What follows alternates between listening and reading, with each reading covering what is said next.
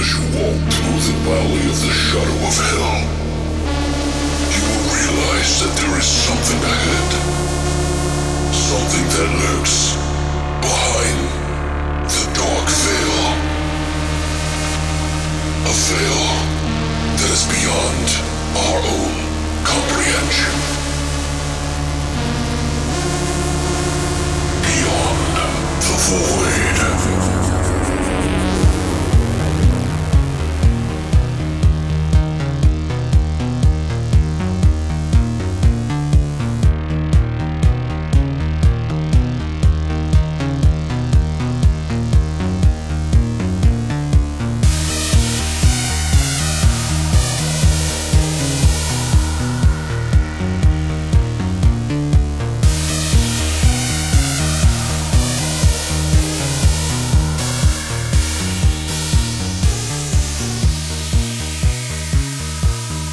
What's up, guys, and welcome back to Beyond the Void Horror Podcast. That's right, it's Thursday. We're going to be doing our flesh and potatoes today.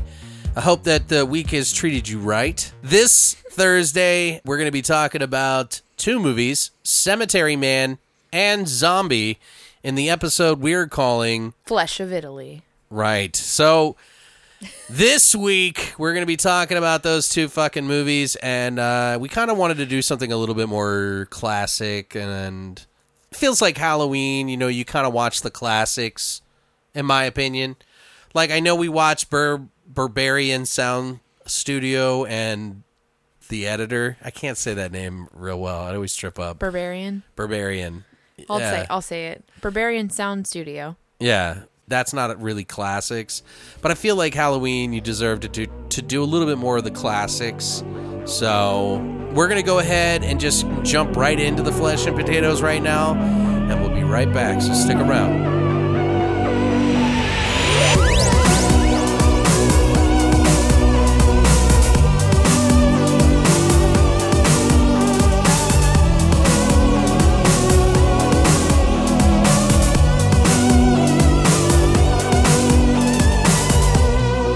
So we're back, and we're going to do our flesh and potatoes of Flesh of Italy. feel like- Boopy. Yeah, Hey, I speak Flesh of Italian. Italy. And we just lost every one of our Italian listeners. God, probably. I'm sorry. Can we do any more stereotypical tropes? Yes. Yes, we can. Are we going to? No. We're going to kick it off with Zombie. Zombie is a movie that came out in 1979. The story, it's also been called Zombie Flesh Eaters, Zombie 2, Island of the Living Dead, Island of the Zombie Flesh Eaters. But the story is strangers are searching for a young woman's missing father, arrive at a tropical island where a doctor prescribes Viagra to everyone on the beach. No, sorry. Where a doctor desperately searches... I missed that part. Where a doctor desperately searches for the cause and cure of a recent epidemic of the undead. You know, when you come down with a epidemic of undead, it's pretty hard to take care of. But this guy was fighting to win it over earlier. With Viagra. Yeah. It is directed by none other than Lucio Fulci, who is one of the Italian horror masters. He's done many other movies. We actually did our Gates of Hell trilogy, where he did The City of the Living Dead, a.k.a.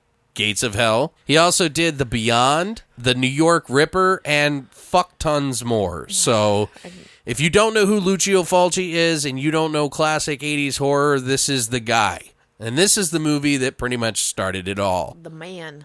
Movie was written by Elisa Briganti, who also helped write Manhattan Baby, House by the Cemetery, 1990, The Bronx Warriors, The Exterminators of Year 3000, A Blade in the Dark. She's done a lot. And she even did Ratman. Fuck, we need to watch Ratman. I forgot about that. I've fucking never heard of that. Oh my god, that movie's so weird. Yay. We need to watch Ratman. Let's do Ratman versus Willard. Something. Sorry. Gotta That'd be. be fun, actually. The cast for this movie is some people that you may know and some that you may not. Tisa Farrow is in this. She plays Anna Bowles.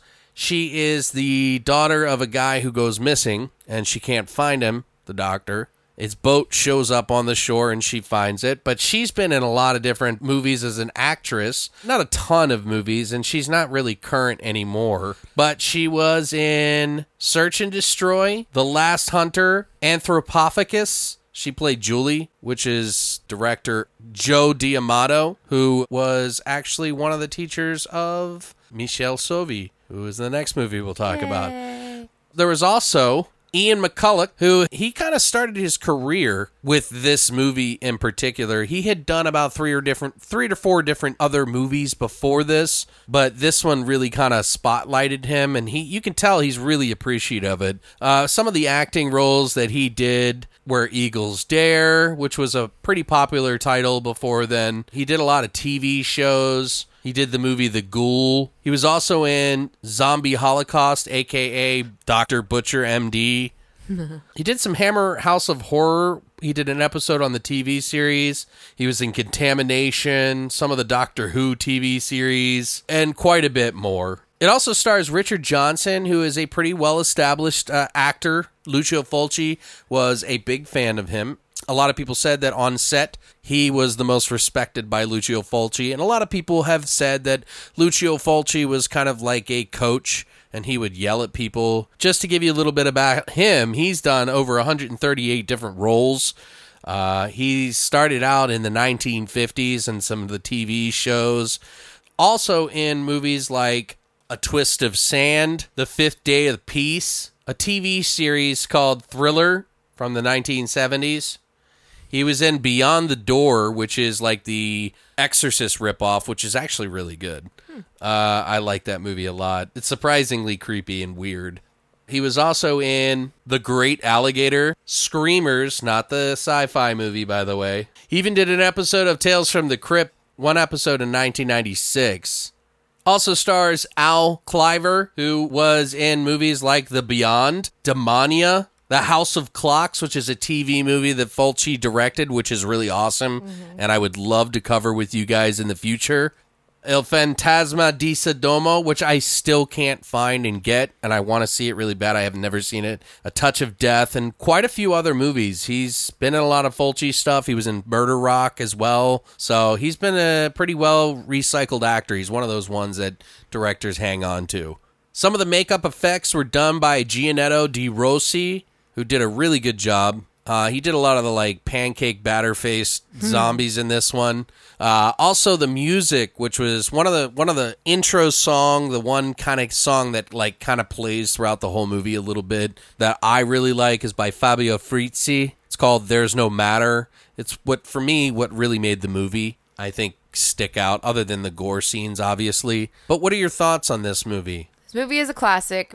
Plain and simple. Yeah. And there are so many elements of it that just work in so many ways, and it carries on through generation to generation to generation. Yeah. Like, it's still just as cool. Like, I mean, you know, now watching it, you pick up on a lot more little silly, cheesy things you didn't so much pick up on back then, you know, or back whenever you first watched it. Like, for me, it was in, like, the early 2000s when I first saw this movie, when I was first exposed to it. But, I mean, I'm a child of the 90s. I was born in 1990. Sure. So, but you still enjoy it. But I loved it. You know, and I was actually introduced to one particular scene from this movie first before I actually watched it. And then when I went back and watched the film in its entirety, I was super appreciative of what Fulci's done for that genre in particular. You know, it's just kind of like what George Romero has done for the genre of zombies. And this whole story that they put together and that they created, and it's something that is always going to be relevant. Okay. 50 years from now, we're going to look back on this movie and it's still going to be fucking cool. I mean, yeah, this movie was definitely made to appeal to a worldwide audience. That's what they were shooting for with this one specifically. And I think it's a strong enough picture. I feel like I'm like 50, 60 years old right now. It's a 79 picture. No, but I feel like it's a strong enough movie that I think it will carry on. It's a classic. It doesn't go above and beyond and do anything really spectacularly different. Keeps a classic tone. This was right in the time where a lot of fucking zombie movies were starting to like bubble at the seams. Like, it was like, this was like, there was literally like a zombie movie like every fucking month. You know what I mean? Right. shortly after this. It's a big theme then. Right, and I think... Which is still a big theme now. Oh, totally. And it is totally a classic. It's been thought of as the sequel to Romero's Dawn of the Dead, which is actually not true. It is not the sequel to it, even though, I grew up thinking the same thing about it because a lot of people said it was. This was actually written before, wasn't it? Yeah, it was actually written before Dawn of the Dead came out, but when Dawn of the Dead came out, they titled it Zombie in Italy. And so at the last minute, whoever the production person or whatever who makes the decisions on Fulci's movie, they were like, well, let's just call it Zombie 2 and try to cash in on, some of that success. Right. Which Fulci was not cool with at all, and he didn't know it was going to happen. And he was tickled pink when it turned into, they called it Zombie in America. He was just so thankful for it.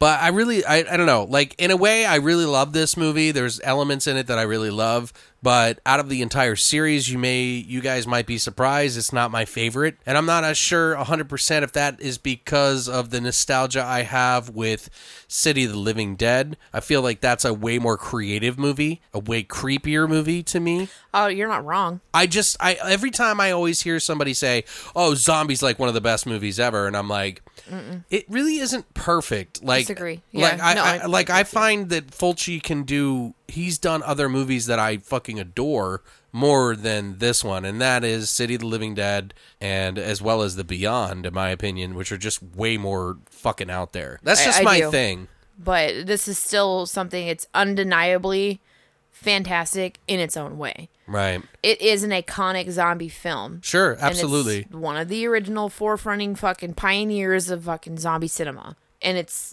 have so many elements that have never been touched again or haven't been, no one's tried to recreate it. Right. Which is so fucking cool to me. Like, I love that. Yeah, but everybody's tried to recreate technically Night of the Living Dead in some way.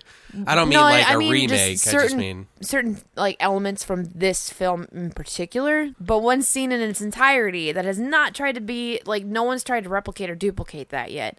And I'm so fucking thankful for it because it's fucking cool. I think somebody did. Did they really? But it had to have been underground as fuck. It is probably underground as fuck. Like I haven't seen it, so probably. I do think it's funny that a lot of people still think it is the sequel to Dawn of the Dead, because in a lot of ways, and this is no slam against Tom Savini, I feel like some of the actual gore and not necessarily special effects like that, but the way the zombies look are a little bit more realistic. Oh, agree. Than the blue zombies of Dawn of the Dead, which I adore. I love that movie. I do too. But I am in love with how the zombies look in this film. Totally based off of the old tribal, like, voodoo zombies. It's incredible. Not the zombies that Romero necessarily did. So it's a little bit different than like the ones you did. Even though you would get infected if you got bit, that's the typical trope that Romero brought forward. But yeah, it's more based off the voodoo zombies. And it's awesome. I kind of wish that they would stick more to that kind of concept a little bit. They look more earthy and natural because you think about there's the zombies that rise up from the graves. Oh, yeah. Well, this is, because it's a voodoo curse. Exactly. And I love that idea. And they kind of like allude to that a bit. They're starting to pick up on little things like especially in The Walking Dead where everyone's infected. Right. And it doesn't matter how you die. Yeah, they're getting weird though a little bit. You come back as a zombie. So it's just, and I love that. I like that concept. I've always liked that concept, and I've always thought that it was something cool to do because you'll never beat it. Well, and it's funny because The Walking Dead was based like directly from Romero's zombies. Yeah. Because, and I can't think of his name, who wrote The Walking Dead. Robert Kirkland. His name? Robert Kirkland. Yeah, I think you might be right. His whole concept of his comic book was directly based off of the relationships and more about the people. It's way more about the people than it is about the zombies, which is a very Romero-esque thing. Yes. So, which people mistake all the time. But anyways, but these ones are a little bit more soulless. They don't really have any rhyme or reason. They just kill and there's no emotional attachment necessarily. Oh, there's a couple of parts in this movie that they do kind of touch upon that. like killing people that you love Yes. and that, without going into detail. I still like this movie. I mean, I still think it's a good movie. I still love it. It's still on my top collection of stuff that I will watch each year. But if I had to pick of Fulci's catalog, there's so many other movies that I would probably pick before it. this. It is a classic. It is a little too simple for me sometimes, but the music and the gore scenes that are in this, the couple of them that I really love, kind of push me through. One in particular is just like one of the most outrageous scenes in a fucking movie, period. Like, not outrageous, but just like gory and gratifying. So, but there is some trivia on this that we could touch upon to talk about to kind of push us through this. I watched a lot of the commentary behind the scenes of the Blue Underground version, Blu-ray, DVD. Ian McCulloch in on that. Plus, they had an intro from Guillermo del Toro, who is a huge fan of Fulci. I don't know why they picked him to do the intro for this movie, but maybe they're just to try to sell the DVD or Blu-ray. Probably. Also, Ian McCulloch was talking about his interactions with Fulci, and Fulci wanted him to be in the film before he knew who Fulci was, and he had seen him in Where Eagles Dare. I can't remember what the movie was, but he said he would pay to fly him to London, because at the time he was in Plymouth, England. When he flew into London, his wife, Ian McCulloch's wife, was there with a dead dog in her arms, and she was upset. They apparently brought the dog back to life shortly after that, but he was running around. This is when he's on a flight to go meet with the director and the producers and everybody to try to fucking meet up for this movie. And he's like running 2 hours behind because he's trying to find a vet for this dog. Oh. So, but anyway, he actually met up with them, and they were like, he said he doesn't even remember any of the conversation that they had that night, like a language barrier. So he just kind of agreed to do the movie because they said they were going to pay him this amount, and they were going to get him a caravan and all this other shit. And he was kind of a newer actor, newish. Funny thing is that actually when they decided to go shoot this movie, and if you watch the movie, they shoot the first scene in New York on the water, and the zombie gets shot and it falls in the water and everything like that because this boat like runs adrift into New York waters, and they actually used real officers in that scene, using the same suits, everything. They didn't have to have costumes, which was dope. They had their own uniforms. He was like, they came with their full set. They were ready to go. I actually have a funny story about the actor that plays Captain Haggerty, which was the big fat bald zombie. Oh, okay, go ahead. That they kill in the beginning. Since they were in New York City, after they finished wrapping the film, he actually went to CBGB's afterwards, which if you guys aren't familiar, this was like a big, huge fucking punk rock bar. Or back punk in the bar day, yeah. back in the day. And I mean, this was at this was like G.G. Allen's like spot. Well, it was like 78, 79. So this is when the punk rock era started to kick off. Oh yeah, it was huge. Yeah. And so he actually went to this bar after they were wrapped in his full zombie attire that he was dressed up in his makeup in this fucking film. And he goes in there with all this fake blood and caked on makeup and everything, and no one looked at him twice. Yeah. Because of the whole punk rock scene that was so huge. Right, back yeah. then, or They didn't just think really anything getting twice. started, and they had performers like G.G. Allen and Sid Vicious and things like that back in the day, like back in these times. I don't know about that time because I But- think G.G. Allen didn't come about until like mid-'80s. Oh yeah, you could be right. Yeah. But still, But yeah, no, it's still funny. It's an fucking interesting crazy story. punk rock Yeah. scene. So, but he went and like even the bartender like remembers not even paying him a second glance. Well, what I was going to say about Ian McCulloch, though, is when he showed up to New York to do this movie, interesting thing about it is that when they showed up, he went to the embassy because you have to go through the embassy and all this other shit, and they have to like kind of monitor you and see why you're there, just like they would nowadays. And he was like, oh, well, yeah, I'm here to shoot a movie for Variety in New York. And they were like, well, we don't have any movie being shot here in New York on record. They were like, you need to go back and talk to whoever it is, see what you're doing. So he went back, and they were like, oh, yeah, you shouldn't have said that, because they were shooting illegally. Mm-hmm. And so they didn't tell anybody. So he went back, and he was like, well, actually, I'm going to be shooting a movie in the Caribbean, So I'm just passing through here on my way to the Caribbean. And they were like, Mr. McCulloch, don't fucking shit me. Yeah. We know what the fuck's going on.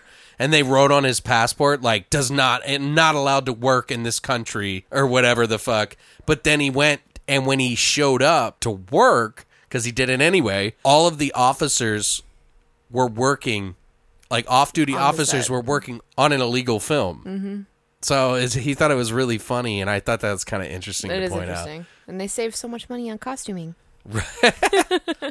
You know what was really interesting is that Ian McCulloch never saw 100% of the movie. While he was doing the commentary, he had never seen. He was like doing a commentary with one of the guys from the Diabolic DVD distributor company, but he had never seen the full movie.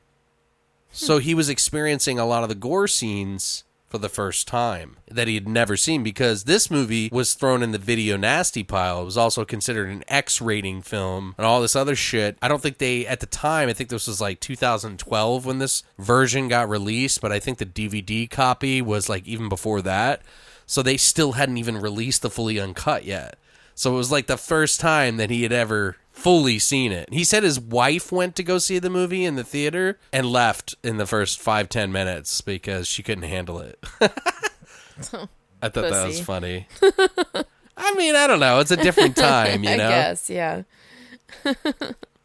Also, in the movie, you see them show up at a news reporter's office. The guy in the office is actually Lucio Fulci. He is the editor-in-chief.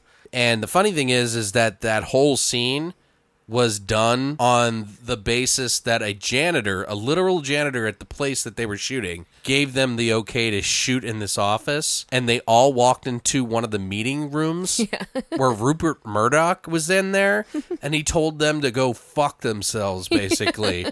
And they were like, what? Like, he literally said, fuck off. They all left, and apparently the janitor that gave them the okay to shoot that scene got fired. Oh, shit. So they literally just like guerrilla shot there in the middle of them taking a meeting. That's awesome. Isn't that crazy? That's so awesome. I love it. It's so punk rock.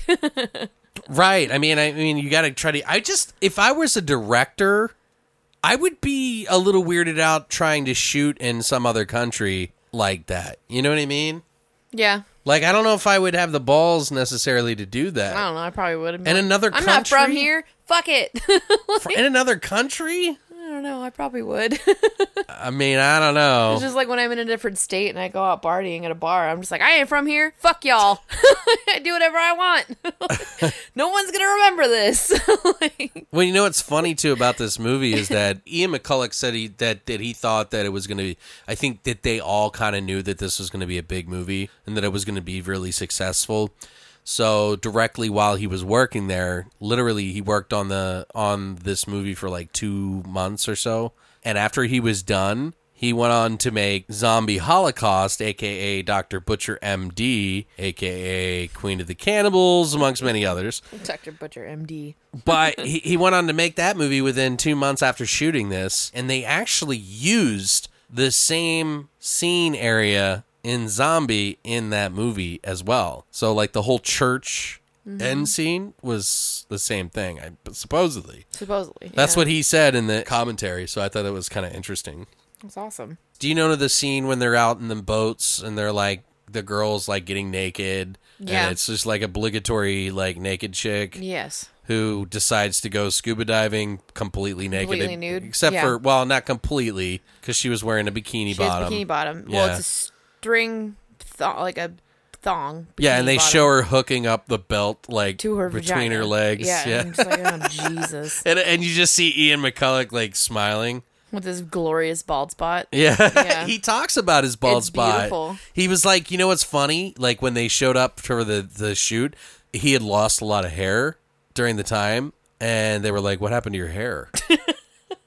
So he said that there was a lot of camera tricks to try to block out his... Not enough. Yeah, I know. I saw it quite a few times, but he was unabashedly pointing it out. I was like, this whole time, I'm like, look at that bald spot. Yes. But the chick with the diving kit, and she jumps in, apparently she wasn't a really good swimmer. I can see it. And compressed air, when it's low on the tank just becomes heavier. Yes. So she couldn't swim really well. So as soon as she jumped in, Ian McCullough and some other guys had to jump in to save her because she almost drowned. Poor thing. I know, right? Learn to swim better. Well, why would you not know that or ask? But Why would you, like, I don't know why you wouldn't, like, prepare yourself better for that shit. Like, you know what's in your script. You have to do it, so fucking learn to swim. I don't know, but I mean, I've never swam with a tank either. It's not... you're underwater. It's not. You know all that what? much I don't know. When you're an actor and you're trying to get your break, you know what I mean. You do some pretty crazy shit. Do stupid things, make stupid choices. You'll suck dicks. You'll suck a whole lot of dicks. You'll like let older what's that whole Weinstein thing going on right now? Put stuff in your butts. Dude, that was Harvey Weinstein. Not even paying attention to that. Oh my god. Like I couldn't like open my eyes without tripping over an article about Harvey Weinstein. It's all over, and I've literally read about none of it. I've tried not to. It's not that I'm trying to like be dismissive and make it like not a big deal. It's just like it was just impossible for me to find news to post to you guys without tripping over one of those articles. It was like Harvey Weinstein farted once in a hotel at this place this location. One person heard it, and then somebody saw Harvey Weinstein walking into a McDonald's. Holy shit! Like Jesus Christ! Right. Anyway, it's a nightmare. He's a dirtbag, and nobody knew it. Apparently, nobody supposedly, knew it. Okay. Can we talk about the gloriously bad dubbing in this movie? Oh yeah, because it's amazing. Well, yeah. They had to do what they had to do. Which is something that I didn't notice when I first saw it a million years ago. Yeah. I didn't pick up on it that much, but rewatching it recently, I'm just like, God damn, that's bad. Well, all the British actors pretty much spoke yeah. like their normal accents, normal. But I mean, it's pretty typical with most Italian horror films or even a lot of English horror films that are Fuck yeah, they're trying to do it for films, cheap as they can. Exactly. So half of the cast speaks English and half the cast purely speaks Italian. Right. And especially with this film, that's exactly what it is. So it's a half and half, and so they take their actors, which is great because I feel like it goes more to show to their credibility as actors and actresses is where they can still pick up on all these cues even though they don't understand the language. Right. Well, but they're still able to act in the scenes and bring their lines across in a believable way. Well, Ian was mentioning that, and the guy from the Diabolic DVD was like, "How do you know? If they're speaking pure Italian, how do you know when your line is ready?" He said, "Well, I would just literally watch until their lips stop moving." Yeah, and then go. And then go. If you've done your work in memorizing the script the way that you're supposed to, because that's your job, right? You know which character's speaking, when that character stops speaking, and then when your character's supposed to start speaking at the end of whatever they're supposed to say. So, I mean, I don't know, but I still feel like that makes it more difficult when there's language barriers. Right. And, I mean, that's a language fucking barrier. Well, they said it was really challenging. He said that everybody tried to, hang out and communicate, but for the most part, he said, and it wasn't because nobody wanted to not be around the other person because it was just because they couldn't speak the language and people were just, having a hard time, so... Well, you also have to remember, though, that this movie was going to be put out in, multiple languages, too. Right. So they really weren't worried about it. They were shooting for the stars on this one to make it a big budget, which I worldwide totally understand. picture. Right, but there's some people, there's one script writer, in particular, that had his name taken off of the film. Which I'll say his name completely wrong, but it's Dardano Sacchetti. But he's a script writer who chose to have his name taken off the credits completely because his father actually passed away shortly before this. Right. And he, as a result for his loss, he felt uncomfortable about being connected with a movie that was about the dead returning to life. Right. Okay. So I'm kind of like, well, that sucks. Yeah, why you gotta be so sensitive? Different morals, different ethics. Absolutely, and I feel like that's probably has to go with his religious background. I'm sure. Maybe, yeah. Has a lot. He thought it was disrespectful to his father. He felt it being disrespectful, and I get it. But at the same time, in retrospect, I'm sure he probably looks back on it and going, fuck, should have kept my name on that. But he still ends up getting credit because some people delve that deeply into it, so they know he was a part of it. So they want to make sure that oh, by the way, right, us, and they're like, oh, hey, there's this little snippet of this person that he was involved in this movie, even though the name's not on the credits. But you'll still find it somewhere else if you dig deep enough. But anyway, I don't know. I would want my name to be on this forever.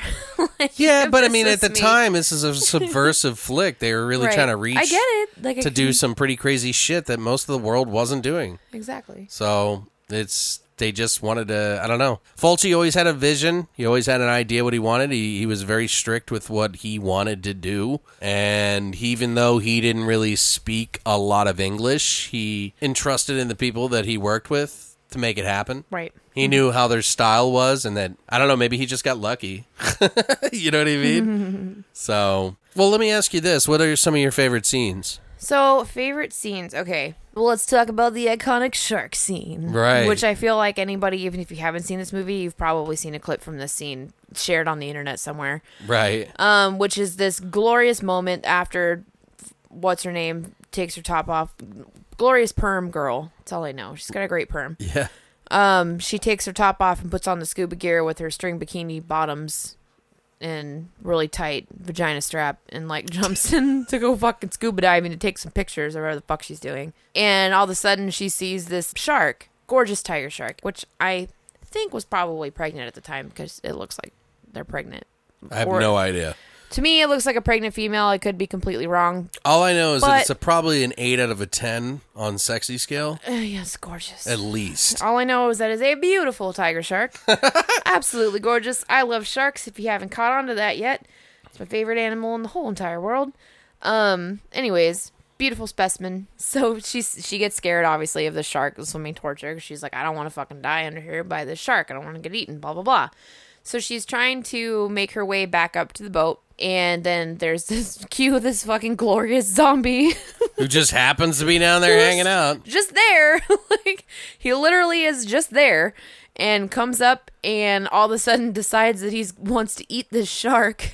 Right. Well, he gets his attention diverted. Yes, from the girl to the shark. Because she puts that fucking, coral reef. Yes, she's in his face. Yeah. Yeah, she takes a piece of the coral and she rubs it in the zombie's face like the zombie's going to fucking care. Well, it's funny because it almost looks like it's real and it hurts. Yeah, it does. And it's like, he's like, get that fucker away from me. I was trying so hard to find out if that was actually a real piece of coral because it looks like it is. It does. It really does. And I'm like, that's alive. Like, if that goes in your face, like, that's alive. Ow, stingy. Yeah, that's stingy as fuck. Like, sweet Jesus. Jesus. Like, don't kill the fucking... That's Nemo's land. Don't kill it. But anyway, I did really look to see if I could find out if that was actual coral or not, but I couldn't find anything. Yeah, I didn't hear anything about it either. It does look legitimately real. So she gets away, and then all of a sudden the shark is, like, circling, this zombie whose makeup is still fucking pristine. Yeah, they underwater, which I love. Part of the glorious caked on effects that they did for this film. So then this beautiful scene ensues of this zombie trying to eat this shark. And there's like this cutaway part where you just see it rip a piece off of this shark and start eating it, right? And there's like this big sploosh of blood. But that's the only sploosh of blood that you see this entire scene. Even though he'd supposedly ripped this big chunk out of the shark, yet that's all the blood you're seeing. But either way, it was awesome. They didn't have CGI and things like that back in the day, and they definitely didn't have the budget for animatronics. Yeah. So this was an actual tiger shark. I think probably the last bit of that actual scene was the actual handler for the shark that plays the zombie. What I really loved about that scene is it took Romero till Land of the Dead to kind of cover that territory. Right. Where zombies would be able to survive underwater because they're just reanimated. But the weird thing about this movie, though, is because he's like the most animated zombie in the entire movie. He is. So it is a little flawed in the bigger scope or mythos of this movie in particular, but still very unique and original for its time. Right. So, and this is still a concept that's not really played with at all. Like, they just recently kind of played with that on The Walking Dead. Well, yeah. And it was fucking cool. Well, they do a lot of homage to zombie movies. Oh, big time. Yeah, I don't know. That whole scene to me is just, it's super different, and it's not something that I've seen people try to recreate. And if they have, like I said earlier, it's got to be super underground. Did you hear how they did that scene, though? Like, in particular, why he was able to get away with that whole scene? Like, the trainer? Oh, no. He overfed the shark. Oh, yeah, he tranquilized it, too. Yeah, he also over-sedated it after overfeeding it. so that it wouldn't fucking attack him. It's a good call. Because it's one of the tiger sharks are one of the most aggressive sharks that you can find. They're extremely aggressive. So, and then we're, it's always the great white because of Jaws, but tiger sharks are actually one of the most aggressive breed. Great whites are actually really docile. They just are viewed as to being super aggressive because of their size. They're huge, yeah. And a lot of the attacks are attributed to great whites, but because they're fucking gigantic. But honestly, the most deadly shark is a bull shark. Okay. But that's because it can go into both fresh and salt water. But anyways, this is not the shark show. Wish it was, because we could go forever. Yeah, we've been talking about sharks for a while. I love sharks, guys. Let's talk about one of my favorite scenes, which is the eye gouging scene. Mm-hmm. It is the probably notorious fucking gore scene, and I think it's one of the top fucking gore scenes in a movie. It's glorious. How they did it is brutal. The way that they did it is so long. It is like a really long gore scene, first of all, like just first and foremost. But it's like the slow build up to it of her trying to smash the fingers, and then the door getting busted through, and the zombie grabbing her head and pulling her towards a fucking splinter of wood to her eye, and then watching it slowly pierce the pupil, and then not just pierce the pupil, because like most people probably would have stopped there. No, not Lucio Fulci, not Romali. He fucking just kept pushing it, and then the splinter breaks off into her eye as she's screaming, and that is some of the most horrific eye scene. That is one of the most famous eye gouging scenes in all of horror history. Even if you don't agree that it's the best, you have to agree it's one of the biggest. Oh, for sure. So I've heard other people argue it, this one, like, what was that Death Trap movie where they slice the girl's eye open with a knife and it like pours out all this like gelatinous, the like gel. clear shit. Jelly. Yeah. I mean, that one's a big one too, but I hate shit with eyes. That one, just the build up and the way that they did it, and it was like this nice subtle dance of macabre. Oh, it's excellent. I don't know how to explain it. It's absolutely fucking excellent. That is the best gore scene, I think, in the movie. Yes. To me, personally, I think that's what carries this movie and gives it that exclamation point. That, and when the zombie rips out Perm Girl's throat. Right. That was a good scene. I have that one written down as one of mine, too. Holy fuck. Because she's gurgling like a fucking... like.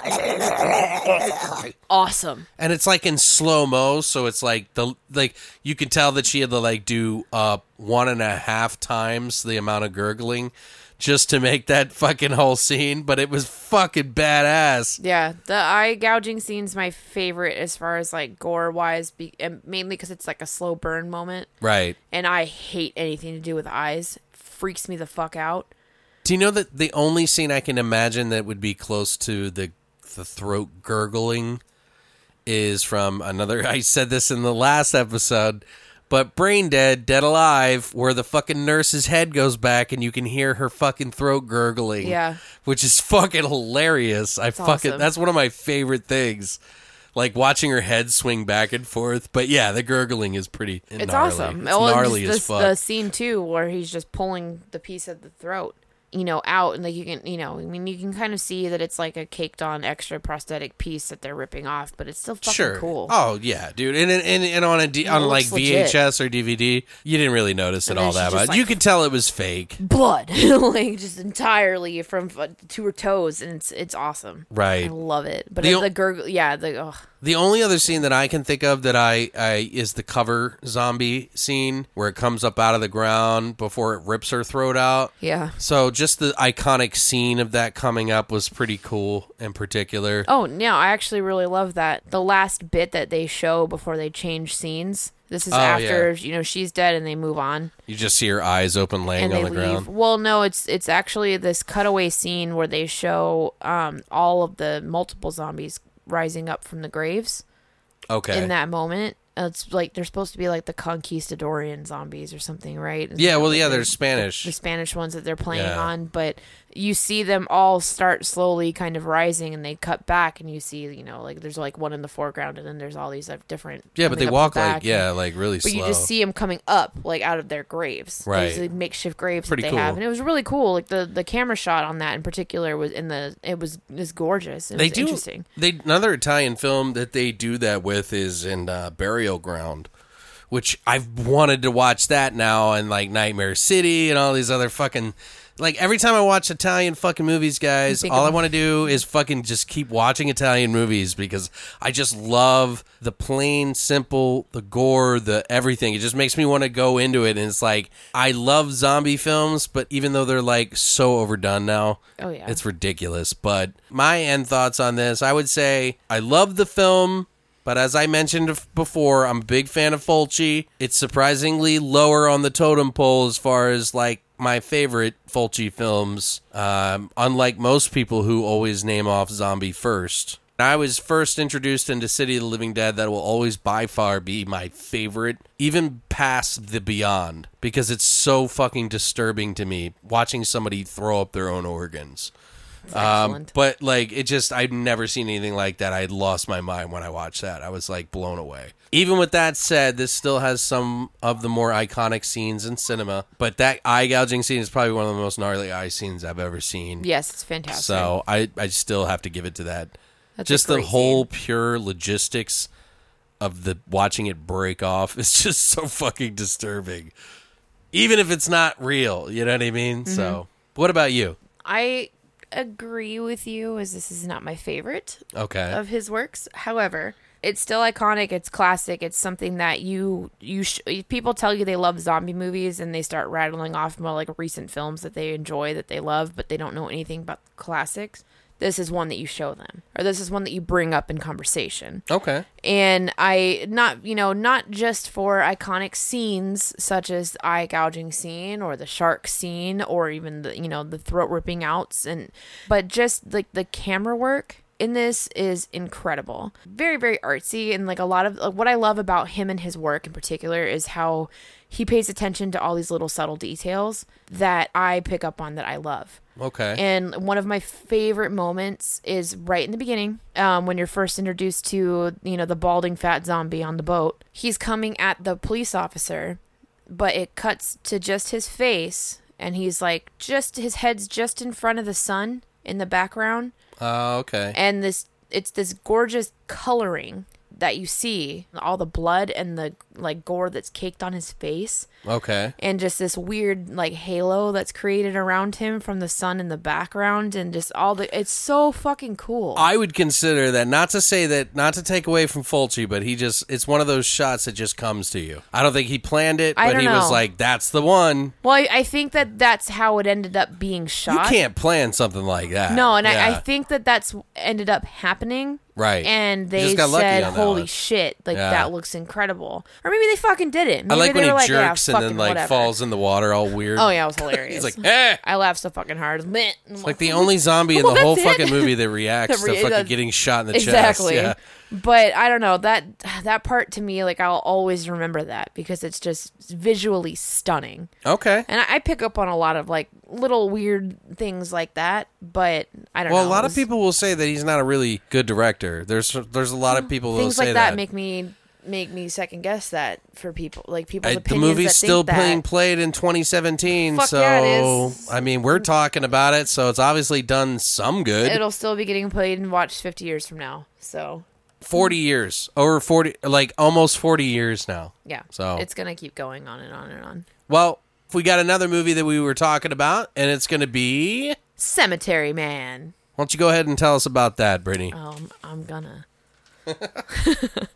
All right, so Cemetery Man, which was actually released in 1994. If you're not familiar with the movie Cemetery Man, something is causing the dead to rise from their graves as flesh-eating zombies.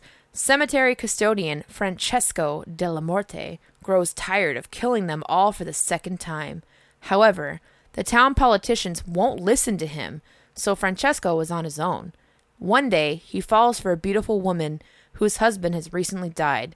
but their affair is tragically interrupted by zombies, sending Francesco into a tailspin of madness and woe. Nice. Yes.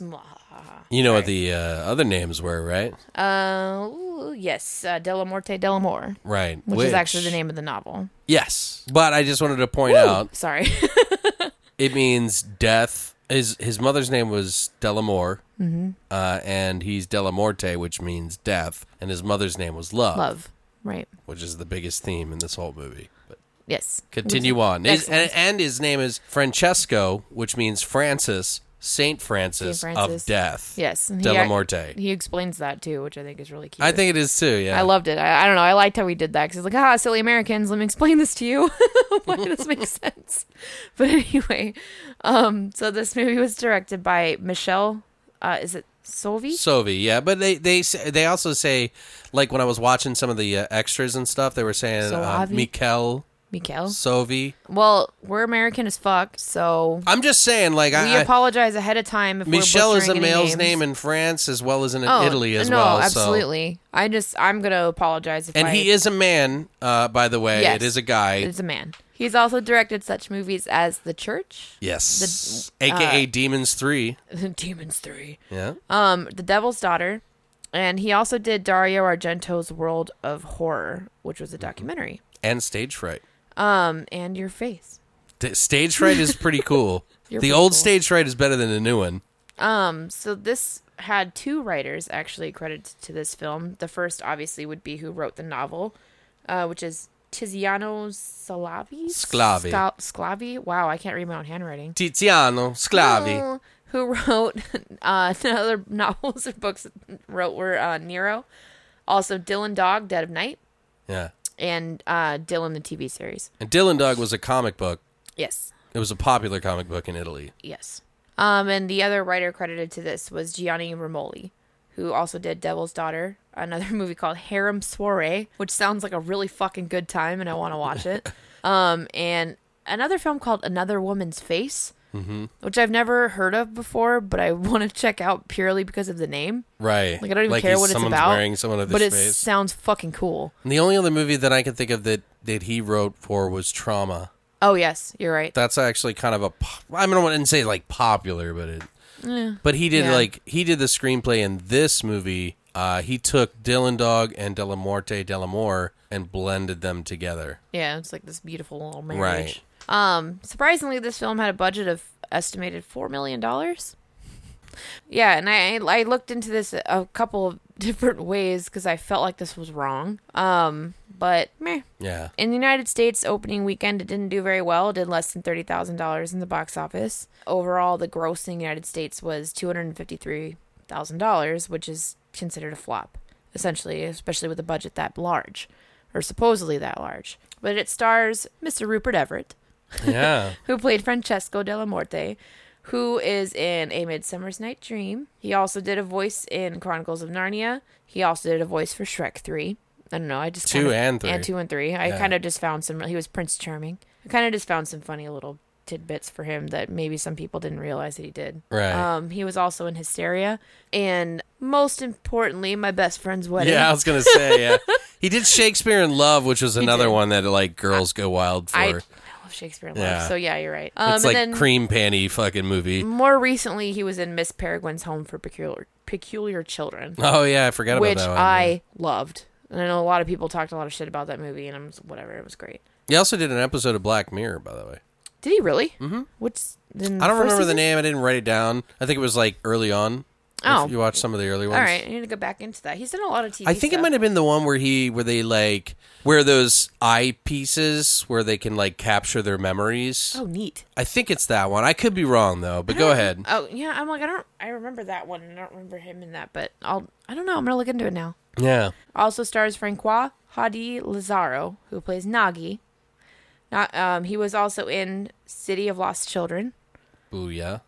Brotherhood of the Wolf, and he was in Dante 01. Right. Many French films. And a lot of, I kind of picked some that I felt like our listeners would be a little bit more acquainted with versus most. No, those are big ones. A lot of these actors and actresses from this film are in a lot of Italian or French films. Yeah, well, I think him in Primarily- particular, mostly French. I don't Yeah. know why he did this Italian. They just must have liked him. But he was awesome. Yeah. He's so great. It also starred Anna Falchi, who she didn't have as big of a acting career as I thought that she should have. Right. I mean, not to say that she's brilliant in this, because she's not, but she's all right. gorgeous, and I felt like she should have been a little bit more prominent Yeah. in her field. But she was in movies such as Celluloid. Which is probably the biggest one other than this. I feel like. Besides this is the biggest Yeah. of her career. Well, she may have done some TV shows that were real popular. She did a lot of TV stuff, especially in Italy. Mm-hmm. It's kind of where she got her start, Right. honestly. And then She was a model. Did you she know that? branched. I can believe that because she's beautiful. Mm-hmm. She She's didn't want to still do it because beautiful. she said she felt like she was so animated. Oh yeah, She was like, cute. I can't do modeling because I'm too animated. I got to do something with like acting. act so I can say things. Right. Yeah, which I understand. She was in a short film called Silent Night, and then another movie called Poor but Beautiful, which I haven't seen that. Nah, I haven't either. I haven't heard of it. I had a crush on her though when I saw this movie when I was younger. Yeah, I was always like infatuated with her. I was like, I don't know why. well, she's gorgeous. I get it. When I was younger, you know. It also starred Fabiana Formica, who played Valentina. She was actually in the Italian movie, the Amanda Knox murder trial. Okay. It was a TV movie. No, I'm not sure familiar with that one. And she's also in another film called Nero Wolfe and Don Matteo. Which was also written by Tiziano Yes, Sclavi. Sclavi. Sclavi. Scalavi. Yeah. And then last but not least, I have Mickey Knox, who played Marshall Straniero. Straniaro. Straniero? Oh my god. I know, just being. I need to be more Italian. Straniaro. Sorry. Straniano. Who is most wildly known for his roles in Ghoulies 2, Godfather 3, and then he's also in another movie called Ghosts Can't Do It. He was in The Good and the Bad and the Ugly. He's in a lot of shit. I'm just bringing these up because I was surprised by him. No, I know, I was too. Stage Fright. He did the Frankenstein Unbound, the Roger Corman movie. And unfortunately, he passed away 2013 at 91 years of age. God damn. Yeah. But he was actually pretty cool in this movie. I liked him in that. Oh, yeah. There's a lot of really, really cool... A lot of talent in here, I think. Yeah, fuck yeah. I completely agree. Because it's like a weird movie. Oh, it's a super weird movie. So, leading into that about how we think this is a super weird film, I actually really want to know what your favorite scenes are and what your thoughts... Oh, not your favorite scenes, but I want your thoughts. Oh, yeah, sure. I want your primary thoughts first. Personally, I like the idea of this guy who's stuck between death and life. There seems to be this he teeters on the world of the living and the dead, love and death. He's kind of like a prisoner of this world in a way. So he's kind of like this torn soul, and he's also its keeper in some sort of weird way. And it's almost like you kind of get the idea that death's trying to pull him into this job while life is trying to push him into this job as well. Like his love, his life, all this happenstance shit that happens. And I don't know. It kind of feels like the movie's like about taking risks and living, dying, and loving. Like that's the movie in a nutshell. I feel like the central theme. Yeah, it totally is. I tried to break it down and like sit and think about why these certain things were happening, and like I think it's just a tortured soul kind of thing. It's almost like it's like no matter what he loves or what he tries to do, the only thing that keeps bringing him back to anything is death in this weird way. So I thought it was pretty cool. It's very deep in some ways. It's stylish. It's funny. It's a zombie film in a very unique way. In a kind of comical, fun way in a way, but also kind of serious and deep in another. I think it's just really unique, and it kind of has like a deeper meaning to it. Christina actually pointed out something that I thought was really interesting while we were watching it, and that it's kind of like the zombie death version of kind of like American Psycho. Oh, yeah. Oh, yeah. Holy shit. Like, if you think about it, it really is. And I don't know if the book, the chick who wrote American Psycho, I can't think of her name offhand, if it was written before or after this, but it'd be kind of an interesting comparison to think about. And I think Christina's totally on the nose. She's spot on, yeah. That's because it's like he's damned to do bad or good, like no matter what he does. So, but I don't know. I like the comparisons of life, death, and love. Yeah, I agree. For me, it like starts out with this really cool approach, and then it just like shit gets real fucking weird. Like it goes off the fucking rail, and they just are like, fuck it. Like we're gonna throw some fucking weird shit in here, and we're gonna do whatever we want, right? But still, it all kind of comes full circle in the end. In a way, I feel like this is his slow but sure loss of grip from reality. Sure. And he had that connection to love for the first time that he ever felt with this woman, and then she's dead, and then she keeps coming back to life but in these different forms, and then he's trying to kill her permanently in a way, but then also trying to escape the reality that is his life because he doesn't want to be that person anymore. He doesn't want to do that anymore, but yet he ends up still being stuck there. I don't know. It was crazy. And it wouldn't the events wouldn't take, without ruining it, the events wouldn't have taken place had it not been for these crazy death experiences that he did not control or want or need. So in a way, it was like death was toying with him. Right, and it was showing him love, but then taking it away from him. Yeah, and at every moment he could think of. And there's still no like explanation as to why people are coming back from the dead. Right. I don't think there needs to be. There doesn't. Yeah. And that's what I love about it. Like there's no need to explain why this is happening. And well, no they do one really make that cares. one line in the movie where the death character, like the Reaper sort of thing, is like the living are just walking dead. Yeah. Or like waiting to die kind of thing. Right.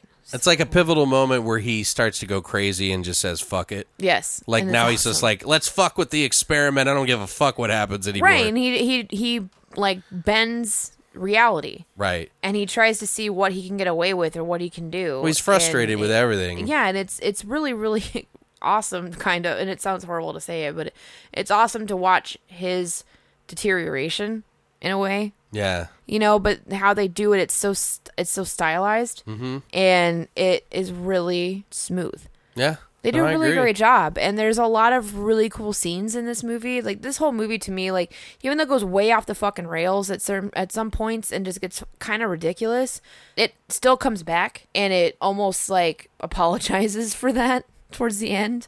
And it kind of makes sense again. I don't know. It's kind of like a it's fable. Still weird, but yeah. It's got like that Guillermo del Toro style feel, but a little bit more silly. It Italian does. version. Like, well, if you like style wise, it's got the romance, which is a big Guillermo thing. Oh yeah. Like even if it's just like the innocent romance of like innocence and death, yeah, like the way that they play with it, and they have the whole innocence romance, right? You know, that's hinted on in this. I would not be the least surprised that Guillermo del Toro is a fan of this movie. Oh, I'm sure. It may not be the way he would have done it. He probably would love to do a remake of it. I bet you he'd do it better. I don't know. I think he would. I don't know. I kind of suck his dick. So Mikel or Jesus, I do. I'm sorry. I love him. Mikel or Michel Sauvé. Is a pretty interesting guy. A lot of people don't know, or maybe they do know, and they just don't realize that he's also a director, but one or the other. He used to be like an actor, and then he started working on the productions. He started working his way up. In some of the acting roles that he did, he was the guy in the weird half mask in Demons. He was in City of the Living Dead, and the guy in the car with the girlfriend that's on a date, and they see the priest, and she starts puking out her organs, and he gets the back of his head popped open with the fucking brains popping out. But he really worked his way up. Like, he did not start out as like, oh, I'm a director because I have a name. Like, he wanted to learn the process, and he learned from some pretty big names. Mm-hmm. Like, we're talking like Joe D'Amato, Dario Argento, and he said that he also looked up to Terry Gilliam as one of his directors that really inspired him. Neat. He said he called him actually a visionary poet. So, which, I mean, Terry Gilliam's work is definitely very poetic and pretty and kind of fable-esque. So I can see where he's getting all these like little touches from all of them. Yeah, and I can see how you can kind of view it that way. Right. Because it plays out that way, essentially. Sure. But then I can also see, and I love that she pointed this out, like Christina's point. Oh, the American Psycho Yeah. Connect? Yeah. I'm like, holy fuck. Like, now I'm just like, I'm really stuck on that kind of Yeah, the she's moment. right. I'm like, When God she said damn. it, I was like, you're right. Holy shit. Like, awesome. It's this fucking really cool perspective Yeah. to look at this movie. But I mean, did you have any favorite scenes in particular, Well, or any like? I have a lot of trivia? trivia, actually. Yay! Actually, there's quite a bit of things. First of all, I wanted to mention that something about Sovi that I really admire, that I heard him say, and he was like, my goal was to be an assistant director for Dario Argento, and I became that. And so it was like being a director, like a real legit director after that, was not something I thought about when I did become a director. He's like, I just got the assistant director. I made it where I wanted to be. I was content. I was happy with life, and I was able to make movies thereafter and learn my strengths and weaknesses. And he was like, unfortunately, I was part of that wheelhouse, that factory of people in Italy who were making like really strong film. And he just got kind of brought up in it.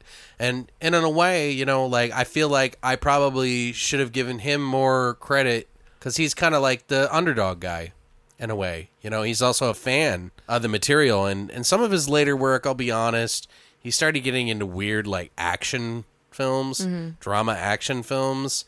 And honestly, I think his last greatest piece, even though I can't say for sure because I haven't seen his latest work, I feel like is Cemetery Man. I feel like that is Michel Sovi. But do you remember the bus wreck in the movie? Yeah. I don't know if you caught this. Like, I've seen this movie, and years ago, I like paused and like watched the frame for frame, like one, scanning it forward a little bit at a time. But there was a flash before they hit the motorcyclists. And you see a nun on the bus with like some kids, and then there's like a male bus driver, and they like scream as they go over the cliff and hit the fucking motorcyclist, right? Well, if you pay attention, when they come back to life, you see that the bus driver's head is in the outfit of the nun. Yes, I did pick up on that. And the Sorry. and the Scaleriano the Knots guy. What's his name? Knox, Mickey Knox, who plays Marshall Straniero. He talks about how they had to sew the heads back on, and they didn't know what parts went with what. Yes. So that totally makes sense. Yes. It was excellent. I'm Which so glad I'll get you into pointed more that out. detail because that's one of my favorite parts. Yeah. But I just thought it was interesting. If you guys haven't noticed that the heads are switched. I totally am so glad they pointed that out, actually. That I didn't know. No, that's just something I knew. Like so that, I cool. didn't. They No, didn't point it out. No, I'm glad you did. Yeah. That's what I'm saying, because I noticed that. I picked up on that, but I was kind of hoping like that we'd be able to talk about it. So Right. And you know what's really interesting about this whole story in particular about Della Morte Dell'Amore, which is what it's really known for. Cemetery Man is just the U.S. version's name, but essentially Della Morte Dell'Amore is truer to the idea, the story, right. the idea, and where it came from. An interesting story on this is the guy who created this, the original novelist, the Tiziano Sclavi. Sorry, guys. I'm not trying to be cool. I'm just trying to say it respectfully. But that guy, Tiziano Sclavi, wrote Della Morte Dell'Amore. He was the writer of a comic book, which I mentioned earlier, called Dylan Dog, which is hugely popular and somewhat edgy, but not too dark. It was almost kind of like Hellblazer, or if you've ever read that comic a little bit, it's just kind of weird and quirky a little bit and fun. But a lot of the kids liked it, and so did Sovi. Sovi loved it. He actually he called information to ask for that guy's number. Mm-hmm. And literally, he said within about 2 minutes, he found his name, found his number, called him up, and they had a talk on the phone for quite a while. And he said, I just want to compliment you. I really love your work. I think it's amazing. I'm a director, Michel Sovi, and I wanted you to da-da-da-da-da. And they knew each other, and they became friends over numerous phone calls. And so they sat down one time, and he goes out there after a second time meeting him, he said, and he met up with Sclavi. And Sclavi was like, well, I have this manuscript. He's like, because Sovi really wanted to direct a Dylan Dog movie, like, badly. Like, that was he was so moved by his work, he wanted to direct a movie for him. So Sclavi was like, well, I have this 400-page manuscript of something I wrote other than that. And it ended up being Della Morte Dell'Amore. Well, when Sovi first read it, he didn't really get it because he was dead set on the Dylan Dog thing. Mm-hmm. He thought it was a little too dark. He didn't really understand the humor, so he just kind of like set it aside. Didn't think much of it. Well, that manuscript turned into a novel, De La Morte, and then it turned into a comic book. And as it got bigger, the screenplay writer known as Gianni Romali took interest in both of those and started writing his own version of a screenplay using some of the Dylan Dog kind of feel for it, as well as some of the De La Morte, De La More scenes in the comic book and stuff. He read all the books, he read all the like Dylan Dog comics. In like 1 month, he took off an entire month, didn't even leave the house, and then wrote this screenplay and showed it to Michel Sovi. And Michel Sovi was like, okay, this is getting really popular, so maybe I should, take on this. And it was a good thing that he did, because it really is one of his best films to date. It's one of his biggest films. But they started to work on this film, and he made a couple of like changes. But the guy, Romali, actually wrote this in like 15 days, the screenplay. And other than the few touches that Sovi made to change it up a little bit, to make it flow a little bit more, they were all about it. And it was just like, bam. So they worked on it. But long before the movie was even made, the comic of the De La Morte, De La More, the actual comic after the novel, was based on the visage of Rupert Everett. So the character in Francesco De La Morte was based off Rupert Everett. Rupert Everett did not know what he looked like was being used in a comic. He's the Vision. Right. So when they came time to pick who they were going to fucking cast for this movie, they were like, well, Rupert Everett. Because like there's nobody else, and Rupert Everett loved it and wanted to do it. And this is before he got big in America with like My Best Friend's Wedding. My Best Friend's Wedding. Yeah, which is like one of the big ones that he got like really famous for. The movie's fantastic. You know the ossuary in the movie where he takes Anna Falchi into the thing, and that whole funny scene with that? That was actually a real ossuary. It had real bones, and those real bones that the set decorator took home to try to make copies of. Haunted as fuck. He said it would like it haunted him, and they like not everybody believes him necessarily, but the set designer was Antonella Glenelg, I believe. I don't know if I'm Glenelglia or something. They kind of cut off. Yeah, he said he was haunted by an angry spirit. Is that what it was? Yeah. Well, so that's he brought it back. Weird translation there, but nope. Like, a violent spirit that raped him. Yeah, he's like, never mind. The bones started fucking me. I'm gonna put the sun back. Sorry. The bones started boning him. Yeah. But yeah, they used that real thing. They ended up using like fake skeletons. Some like they used real skeletons, but they made fake ones. They used fake roots, tree roots to kind of try to fill it in. And they said, that, over time, it kind of looked like a bigger set. But they also built the set on a cemetery, like in a desecrated, abandoned fucking cemetery. And they shot this all in the middle of the cold for like months, a couple of months. And everybody would like all the naked scenes and shit like that. They are dying. She said it was like cold as fuck. Yeah, but you can't tell, so good on them. Right. And the movie was only supposed to be shot in 8 weeks, but it ended up being 11 weeks.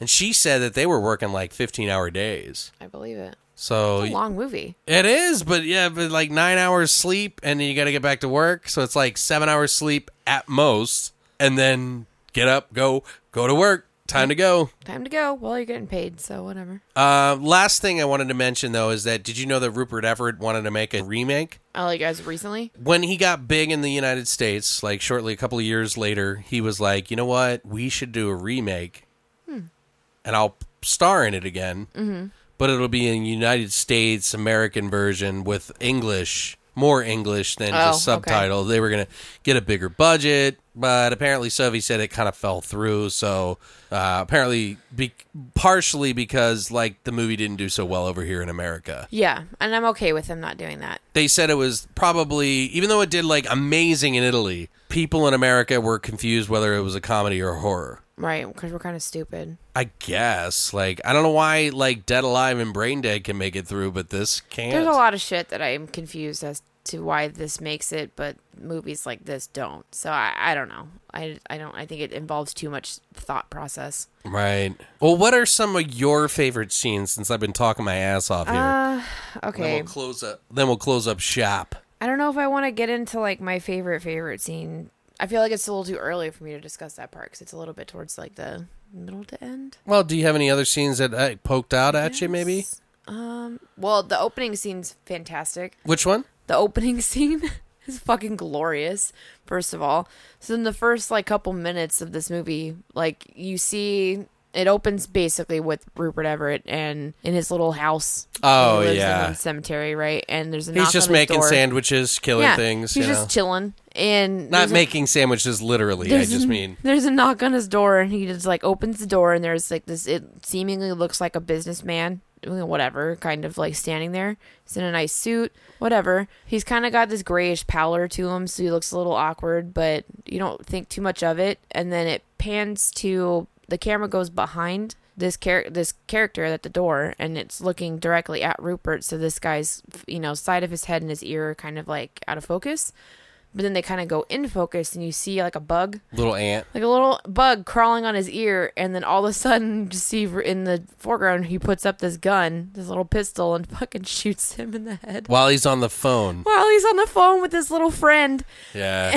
And it's his friend did I don't know if he's the recording office or the. Yeah, their relationship's a little unique and It's different. weird. We'll get into that a little bit more towards the end. One of my favorite scene is later and involves that character. Sure. That's why I was like, oh, I don't want to get into that right off the bat, but I love that. It's so Okay. cool. Like that's the first like 3 minutes of the movie, and that's It how kind of opens, gives you the and tone of the film. It definitely does. And he just Yeah. like shoots this dude, like this guy in the fucking head, and just goes about his day. Like Yeah, nothing. it's like the for you that aren't in America, we used to have these we have these shops out here called Dunkin' Donuts, and it's a donut shop, and they used to have this commercial, and it would be like, and for all you young bucks out here, they used to have this commercial, and it would be like, time to make the donuts. Like, it was just an average day, and he was waking up, and it was like, time to make the donuts.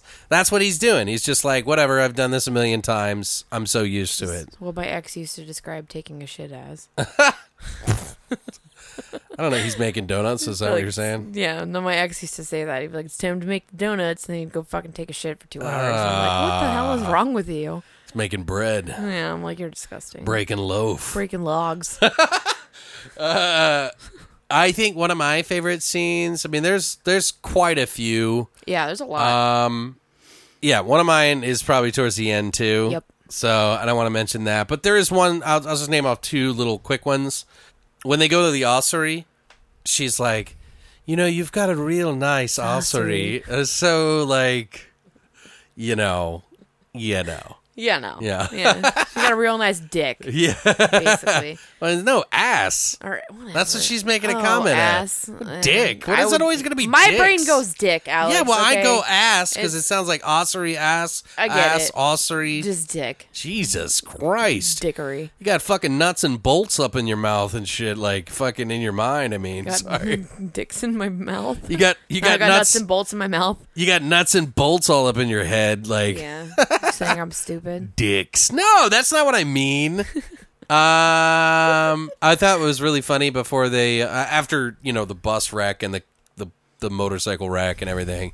They're like, never should have ever gone on the Boy Scouts picnic. Never should I never gone just then. Never should I ever gone out on the Boy Scouts picnic. Never should I gone just then. But and in that whole scene when they come back to life early and all the scouts are like in the basement in Nagi's room and they're like, Oh yeah. like biting their teeth, Yes. and it was just like so like uncomfortable. it looked cool though. It did look cool with that noise. Like, ugh. They all had like these unique characteristics. Like they that's did. what I liked about some of the characters because, and I mean, they're not as strong as something like Brain Dead or Dead Alive that I keep mentioning this past couple episodes Yeah, for some should reason. we do this or something? I guess. I No, feel I've already like- did it for my birthday, Yeah, but you did. but they're not as strong as those type of zombies, but they're still very strong characters. Oh, yeah, in in their own themselves. ways. Yeah, they're very unique, I guess you could say.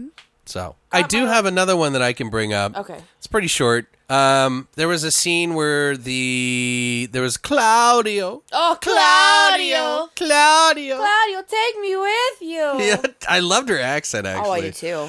So there's this part where, like, you see the mayor's daughter go off with Claudio. He gets in the car accident with the bus and the accident and everything like that. But at the funeral, there's this fucking girl who's just fucking bubbling after him and just wanting it. Like, she misses him and she's, like, really upset. Even though the mayor's daughter's dead. And she's like, he was mine. He loved me, Claudio. Take me with you, Claudio. Yeah.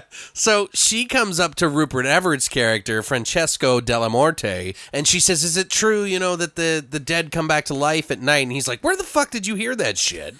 Like, I would want to know, too. Like, how the fuck did you know that shit? Right. Anyway, so she comes back that night, and then he comes popping out of the fucking grave on a motorcycle. But that's cool and all. Awesome. And his head's, like, exploded. You see, like, the helmet's still on his head, and the top's, like, blown out. He's got, like, a screw in his head and a blinker in his eyeball. And, like, it's pretty cool. But, cool. like, she's begging for him, and then she hugs the front of his tire. She rubs her face with the mud all over her face, and he reaches down and grabs her, and then Rupert Everett goes to chase after them because he doesn't know what's going on, and he can't let this thing escape. So when he goes in there, and she's like, he's Claudio, leave me be, he's just eating me. He's Claudio, I love him. It's like, what So the mean. fuck? He's just eating me. I'm like, oh my God. You crazy bitch. Crazy bitch. I'm like, sweet Jesus. Fucking Jesus Christ. Awesome. And then he kills her. And it's I great. thought that was really funny. It was. I was fun. dying. I was laughing so fucking hard. Okay, so I remembered. Okay. So I have two little quick ones before we get into the big meat moment. That's great. I loved the part with the actual Grim Reaper. Oh, okay. Like when he comes up Talks and he's to just him. like, stop killing the dead, they're mine. Right. If you're And really bored, start killing the living. And I'm like, oh, like it was cool, but he looks so fucking tits. right. Like he just looks really, really, really interesting, and I don't know. But how that all came together with the ashes that from whole the... scene is dope. Because it's like it manifests from the pages of the phone book that Nagi throws away. burns, And right. he burns. Yeah. It was a really cool transition. It was cool because he reads, it's the teledex or whatever it Yeah. is called. He reads these old teledexes and he actually goes through and he crosses off people's names as they're buried in the That cemetery. come back to life. Which is cool that he kills the second time. Yeah. So he crosses off their names and he keeps all these old teledexes, and then Nagi, burns a bunch of them and he gets really upset about it. But then from the ashes, that's all he says. But then from the ashes of this, like, spawns this beautiful Grim Reaper who, says these very few words to him, but it was really, really cool how it's done. I don't know. I loved it. I thought that was interesting. Yeah, And I like the very that few scene lines too. that he had were really, like, Well, poignant. it's real surreal at that It's point super because you're surreal. kind of like trying to figure out Yeah. that love and death connection. Yeah, which was interesting because even though you're dealing with people coming back to life and zombies, this was that first moment of, holy shit, I think he might be losing his damn mind. This is when Yeah. you kind of really start to see his character unravel Right. a bit. Well, and that's also where the death thing is letting him know that there is no difference between the living that are going to die and the dead that are already living. Yeah. Are now living. It was really cool. So it is pretty interesting. Another scene that I really love, and I'll try to make this as quick as I can, guys. Nagi, who is Rupert Everett, Francesco Della Morte's little servant, pretty much treats him like shit, treats him like kind of like a dog, really. Yeah. But he loves his dog, right? Like there's this love, like best friendship kind of thing There's a because camaraderie there. yeah, because he's an outcast and so is Nagi, but he accepts him because he's a fuck up and a weird piece of shit, and he's the only one that accepts him. Weird piece of shit. But Nagi digs up the head of the mayor's daughter. He pulls her head out and he's like all excited. He crawls around like all cute around the tombstone after he digs her up. And she's like, oh, hello, it's you, the one that threw up on me. Yeah. How can I forget a cutie like you? And he's like, he goes to kiss her and she kind of reels her head back a little bit, her neck, because she's just a head. She's Yeah, a disembodied head just sitting a on the head. ground. And you see her kind of pull back as he tries to kiss her. And she's like, well, go ahead. I'm certainly in no position to refuse. Yeah. And then all of a sudden, Nagi starts playing the violin. and the head starts following him. Yeah, that was so weird. I'm all, this is just a head. How is it following? First of all, how is it following Well, her? the song is kind of catchy. Yeah, a little bit. And then later it like launches out. I don't know. I was like, this is just a head. How's it have Right. superpowers? But whatever. Which I feel like our big favorite scene is Right. collectively the same. But I think so I will too, talk yeah. about one more thing that I really loved was when he's trying to convince the doctor to cut off his dick. Oh yeah, that is pretty fucked up. Fucking hilarious. Like, Right. that whole exchange between the two of them is great. Please don't make me do this. Please don't make me do this. But then he comes at him with these weird, like, Tim Burton shears, Right. you know, and he fucking drops them. And then he, like, comes back up with this big fucking syringe full of this green liquid. Thank God. Right? And then he's just like, and the whole time you're like, why would you do this, you crazy motherfucker? Yeah, because well, And it's a long story it to is- explain, but he sees all the women he meets remind him of his ex, Yeah, who he accidentally killed. right. And there's this rumor that he's impotent. She was the perfect one. Right. Like, and he accidentally killed her because everything that dies comes back to life. Well, he killed her and he realizes that he killed her, so he feels this like weird, morbid sense of guilt. Yes. And so every girl that he meets, I don't even think they're the same girl, really. No, I think it's just what he his envisions. brain. Yeah. Because they remind him of her. And so they progressively get worse and more distant and more distant. And the second girl he meets reminds him of her, but she only likes an impotent man, even though he's not impotent. And everybody thinks he's impotent. Because she's scared of penetration. Right. And then- so he tries to fucking get his dick cut off. Like, that's some fucking dedication, ladies. Yeah, and then this whole Ladies, man, if a dude's ready to cut his dick off for you, you know Put a she's a ring keeper. on it. Put Yeah, a ring on put a it ring on and it. then put it in an institution. But yeah. pretty much. But everything that progresses from that scene was a lot of just throwaway stuff to me. I didn't feel like it was important. It was just kind of why. But it's funny. It is, well, yeah, it's really awkward. It's funny and it's awkward. But That's what I'm saying. It's got that, like, style and humor of, I like, just- Brain Dead or Dead Alive a little bit. But that little bit, even though it was hilarious, doesn't feel necessary. But anyways, so shall we talk about our favorite scene in this entire movie? Because I feel like we have the same one. Okay, so are we talking about the scene where Rupert Francesco In the hospital. Delamorte goes to meet his accountant friend or his recorder friend who he met earlier in the whole thing? Well, this is Who keeps after stealing all his kills? This is after he just set fire to the apartment, killing those girls. And Right. then, the inspector guy comes and visits him, and then they said they have somebody in jail, and or in the hospital or whatever. And Yeah. he goes and he sees his friend. To give you guys kind of a little bit of a basis, like if you have not seen this or you're following along, the synopsis is essentially Rupert Everett's character, Francesco Delamorte, gets really tired of life because it keeps failing him. And he's also very tired of death because it keeps following him. So he gets into this weird, I'm going to fuck with reality kind of mode and starts killing people. Like, there's one scene where he just goes on a murder-killing spree, and then they blame all of this on his buddy who was trying to help him from the beginning, Right. who he thinks is stealing his thing, but it's like, you're not sure if it's being covered up by death or whatever, and this is the American Psycho Connect, where it's very similar in that respect. Yes. But, yeah, he goes in to see his friend who is in a coma. Yes.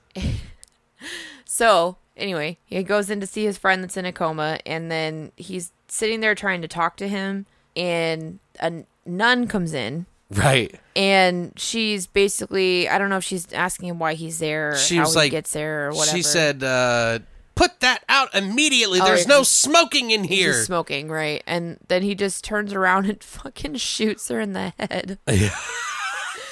And it's amazing. Like, you just see all this, like, blood shoot onto the curtain behind her. Right. And you're just like, what the fuck? Like, the fuck is going on? Like, shit just goes bananas. And at then this the point. doctor comes in, and the doctor annoys him, so Oh, he yeah, shoots the he doctor tells him in to the shut head. the fuck up or whatever, and he just shoots him. And then another nurse comes in, and she's like, what did you just do? And he's like, you didn't see that, right? Yeah, they shot each other. They shot each Yeah. other. He went crazy, and he says, you believe that, right? And she's like, No. and he shoots her.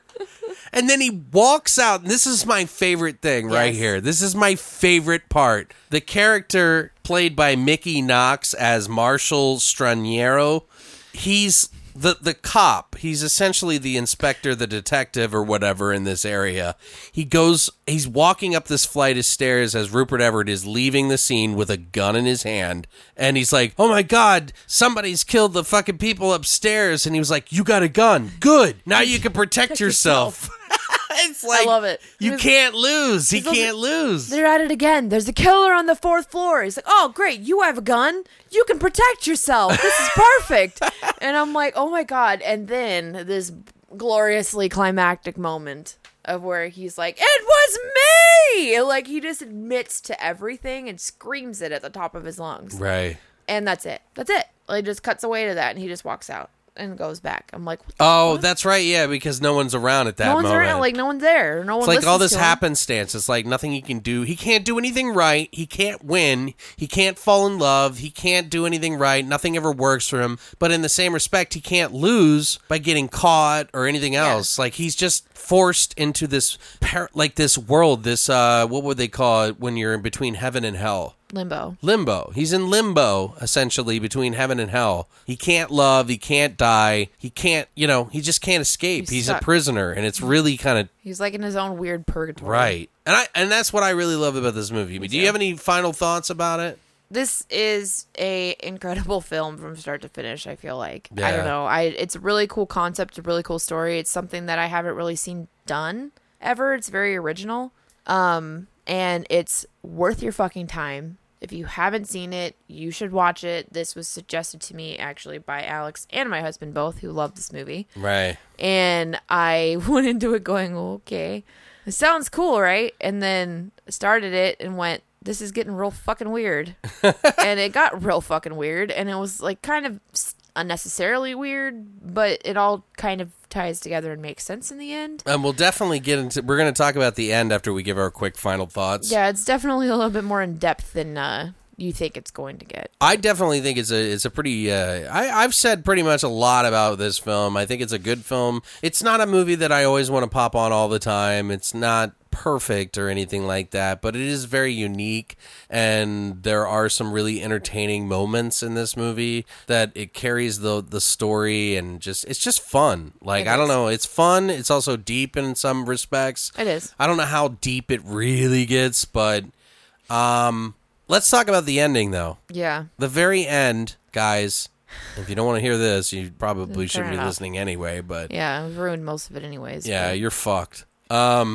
So he decides that he wants to leave. Escape death, love, everything. Yeah, he wants to go, right? He wants to see what's beyond the end of this city that they live in. Yeah, it's this town's fault now. Right. Now it's the whole town. So, he gets in the car and he takes Nyagi with him. Right. And they speed off, which is hilarious because they almost clipped this like bicycle guy or whatever, and he's like, "Oh, don't worry, I'll get the next one, or I won't miss the next one." And I was like, he's "Oh, just Jesus." angry, yeah. And Nyagi's just like, "What the fuck?" Yeah. And they go through this big like tunnel, and he sees that the edge of the world basically like cuts off into this big like chasm, like there's nothing there. Yeah. And so he slams on the brakes. Nyagi ends up getting hurt. He hits his head on the window or the door frame, splits his head wide open. Yeah. And they like get out of the car, and he goes and he sees that it ends. Like there's nothing there, like a just cliff. like this cliff of like into this like open abyss, right? Like that's all there is for him. And it's like kind of a climactic moment essentially when he realizes like that's it. Right. There's and then nothing Nagi else. gets out of the car. He passes out again, I think. Well, because he gets out of the car, he falls down, and then he's just kinda like, seizes. You hear his voice, you hear Francesco Della Morte's voice talking about, I guess this is what I deserve, sort of thing, and he's like, I thought that there would be more, and there isn't, and it's almost like, I have my theories on what this means, but then Nagi wakes up and he's like, the whole movie, Nagi's like, yeah. There's a better, like, a more in-depth part before that, actually. Oh, go ahead. Sorry. Which, like, intrigued me quite a bit, but he thinks Nagi dies because he, like, kind of seizes and he stops responding or whatever, and so he thinks he dies, and then he admits that he's his best friend. Right. He thought he was above his friend because he was like a dog to him. Yeah. But then he realizes that he was really the only thing that stuck by his side, like love or death. Exactly. In the end, and end up dying. And it's really cool. And then he takes and he loads his gun with 2 bullets, and it's almost like this look at the flowers moment. Right. You know? I don't Yeah. know. Which I love that.